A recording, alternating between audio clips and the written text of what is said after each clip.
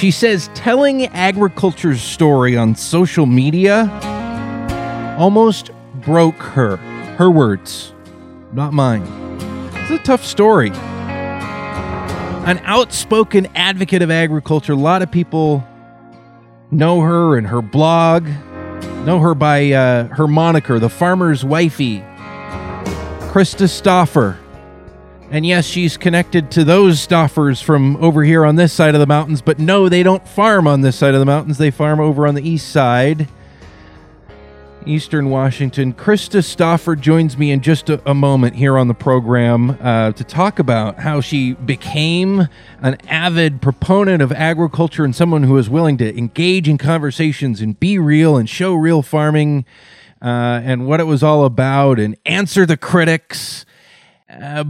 But also, she's going to share how that got so tough and why you'll be surprised some of the reasons why this got so difficult for her and why she's really actually been fairly quiet with her advocacy the past year or two. Do want to say thank you to our sponsor, Pape Kenworth Northwest. Brand new Bellingham location open over here, offering industry-leading vehicles, an extensive OEM parts inventory, top-tier service in the shop, and on-the-road help for all semi-truck makes and models. Over there on Iowa Street, I just saw them yesterday afternoon when I had to run down right on Auto Row there. Pape Kenworth Northwest. Krista Stoffer with us on the program. Krista, you say it almost broke you. That's heavy. I mean, and if it did, I guess maybe where we should start with this conversation is well. So why are you talking now? Why are you breaking your silence on this? Because you have been fairly quiet over the past while with your advocacy. Why are you deciding to speak out again? Honestly, I'm seeing all these amazing people speak up, and I see them going through some of the stuff that I did in the beginning, where it's just kind of a whirlwind of things going viral, people wanting you to speak, interviews, all this stuff.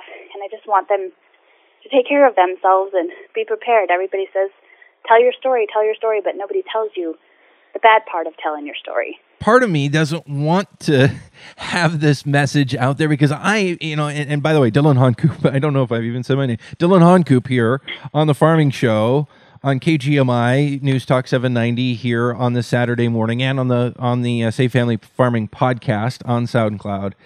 I'm always encouraging farmers, get out there, tell your story. And I stand by that. But at the same time, we do need to be smart and take care of ourselves while doing that. And I think in some ways, this isn't just a cautionary tale for people who want to be agricultural, advocates, but for anybody who's engaged in the social media space, and even to the farming community, who I know a lot of you folks listening to this program are part of the farming community, maybe we need to go a little bit easier on each other, because that was the big line that really stood out to me in your Ag Daily piece, Krista, as you said, the thing that really got to me wasn't the activists, it was the farmers and ranchers. Yes. Explain why. So when I met my husband, I have no agriculture background. I met my husband and we got married, and we're celebrating 10 years of farming this month, actually. Congratulations. But, thank you. And so for him to get his start, there was a lot of, I call them old-timers, that stepped up to the plate, shook our hands, gave us a shot, and really helped us get to where we are today. And I just fell in love with this community and all these individuals that have helped us in this way of life. And so when I got online and started sharing, I thought, we're all in this together. Everybody's going to be supportive. Maybe I can help other people tell their stories, things like that. And I quickly realized that wasn't the case, that our community is not this big one happy family. We're divided and kind of a little bit self-righteous and opinionated. And it's hard when you say I'm going to fight for this way of life that I've married into and I've fallen in love with, and then you have the very people you're trying to fight for tear everything you're doing apart. That hits me really hard because I've been there myself, and trying to push myself to step out of my comfort zone, to speak up for a community that raised me, and I really give so much credit for a lot of who I am, and trying to step out of my comfort zone to defend that community, to help that community. Oftentimes, the harshest criticism that we get, those of us who do this kind of stuff, comes from within. What kind of stuff did they say? Well, when I first started, so I was still fairly new, and I was still learning. The Progressive Dairyman, Science Journals, Hordes Dairyman, anything I could get my hands on, I was reading, trying to learn as much as I could. So while I was sharing what I was learning and what we were doing on the farm, I didn't know everything. I was still fairly new to agriculture, so there would be little petty things, picking apart things. Like, for example, my son was so excited, he put the halter on the calf, and he was walking it around, and I put a picture on, and a bunch of women decided that they were going to pick me apart because I had no business telling my story if I didn't know how to put a halter right on a calf. And so it started out with really little petty things like that, and I just thought, women can be really mean to each other, and I just brushed it off and went along my way, and then it kind of just... Oh, it's not just women. Yeah. I quickly learned that it's not just women. Unfortunately, that is not the case, and then it just kind of, as I got more attention, as posts started getting more traction, then more people started coming in, and I quickly realized that it's our farming community. It's not just the women of the farming community, it's the men, and boy, let me tell you, I've had some pretty mean and nasty things said, and I just can't believe somebody would do that when you're just trying to fight for them, not just you, them. So obviously, there are probably plenty of things that we can't share here on the air, and I get that. And I have a lot of comments that I deal with pretty often that I can't say out loud on the air thanks to the FCC rules and general decency. But beyond that, explain the kinds of stuff that you're talking about. This ended up, and beyond just the, which, I mean, how stupid is it to make fun of somebody for putting on a halter wrong? Like, okay, but I know it gets so much more nasty and personal than that. One of the biggest things that has really been frustrating for me, my page is The Farmer's Wifey. And when I came up with the name, I had no idea what I was doing. I didn't even think anybody cared what I had to say. But I stuck with it because people started recognizing it, and I didn't want to change or rebrand. But the fact that so many women take offense to that name, so I've gotten so much nasty messages or even comments from women just saying, that's degrading to women. You should be ashamed of yourself. You're a farmer. You should change, just going down that road. And that has been disheartening because I know some of the most amazing farm women. Some of them work on the farm, some of them work off the farm, some of them do both. I don't understand why we have to focus on a title of a blog and tear somebody down because of that. And then jumping ship to the men, I will tell you that I can't say a lot of the things that have been said, but just some of the sexism, and I'm not like, I am woman, hear me roar, but some of the sexism in our industry is just outrageous. And the things that I've had said to me via my looks or my body or things like that, and it's just from other farmers, and it's like, no, guys, this is not okay. I just feel like I want to say, farming community, we're better tthan that. We are. Come so much. on. And there are so many good people out there, and oftentimes, I'm going to say kind of a stereotypical line here. Well, there's some bad apples out there, and that's part of it. And there are just some nasty people. It doesn't matter what walk of life you're a part of. There are some nasty people out there. But I think, and I don't know how you deal with this, Krista. We're talking with Krista Stauffer. She's a blogger, social media, agriculture advocate, a dairy farmer over in Eastern Washington. How do you deal with the people who to be good people, to be nice people, and then they spout off and say something really rude or hurtful, or something, maybe that's not even directly offensive, but they don't even realize how demotivating it is and unhelpful it is for the thing that you're trying to do to help the whole community? I call them out on it. I've used them as examples in posts. I'll call them out in the comments. I'll explain to them how I've never really gone down the road of, this made me feel this way, but I say from the point of view of somebody looking in, how do you think somebody's going to read this? How is somebody going to be viewing you as an individual? Think before you speak. And my husband and I were just talking about this other day, and I said, I think when people have really bad stuff going on in their life, it's so easy for them to get on the computer and just type whatever pops into their brain. And it doesn't always reflect them as an individual. It reflects what's going on at that very moment or what they're going through, and they lash out and they take it out on other people. And unfortunately, I think that's a lot of what's going on here is people, it's been rough, and people are stressed, people are depressed, people are going through hard stuff, marriages are falling apart, people are losing their farms, and I think they're just taking it out on anybody they possibly can. But yeah, if you apply logic to it, why are you taking it out on your own community, your last line of defense, the people who have been there with you from the beginning? Yeah. But it happens. You said you don't usually talk about how it makes you feel, though, but I want to go there since we're talking about this. How did all this stuff make you feel? To be honest, I've always had a thick skin. I've always been able to let things roll off my back and not really let things get to me, especially what other people might think of me or what they might say. But it's hard when you think of the farming community as your family, and then it's your families that are saying these things. And while it may not have like a huge negative impact on me per se, it makes me feel like, why am I doing this?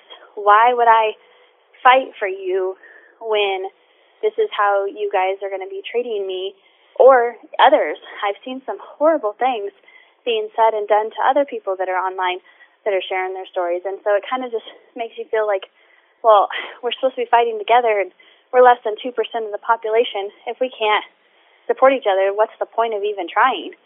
But then I have to remind myself of all the amazing people out there that are supportive, and that kind of helps me bring me back down to earth and push me a little bit more to keep going. Well, it had to have made you feel really. I mean, you even talked about the mental health effect of this.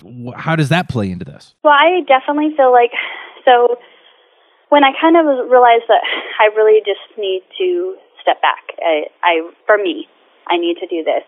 I was on a trip back east, and I wanted to learn about veal farming because regardless if our animals go to veal or not, we're tied to the veal industry.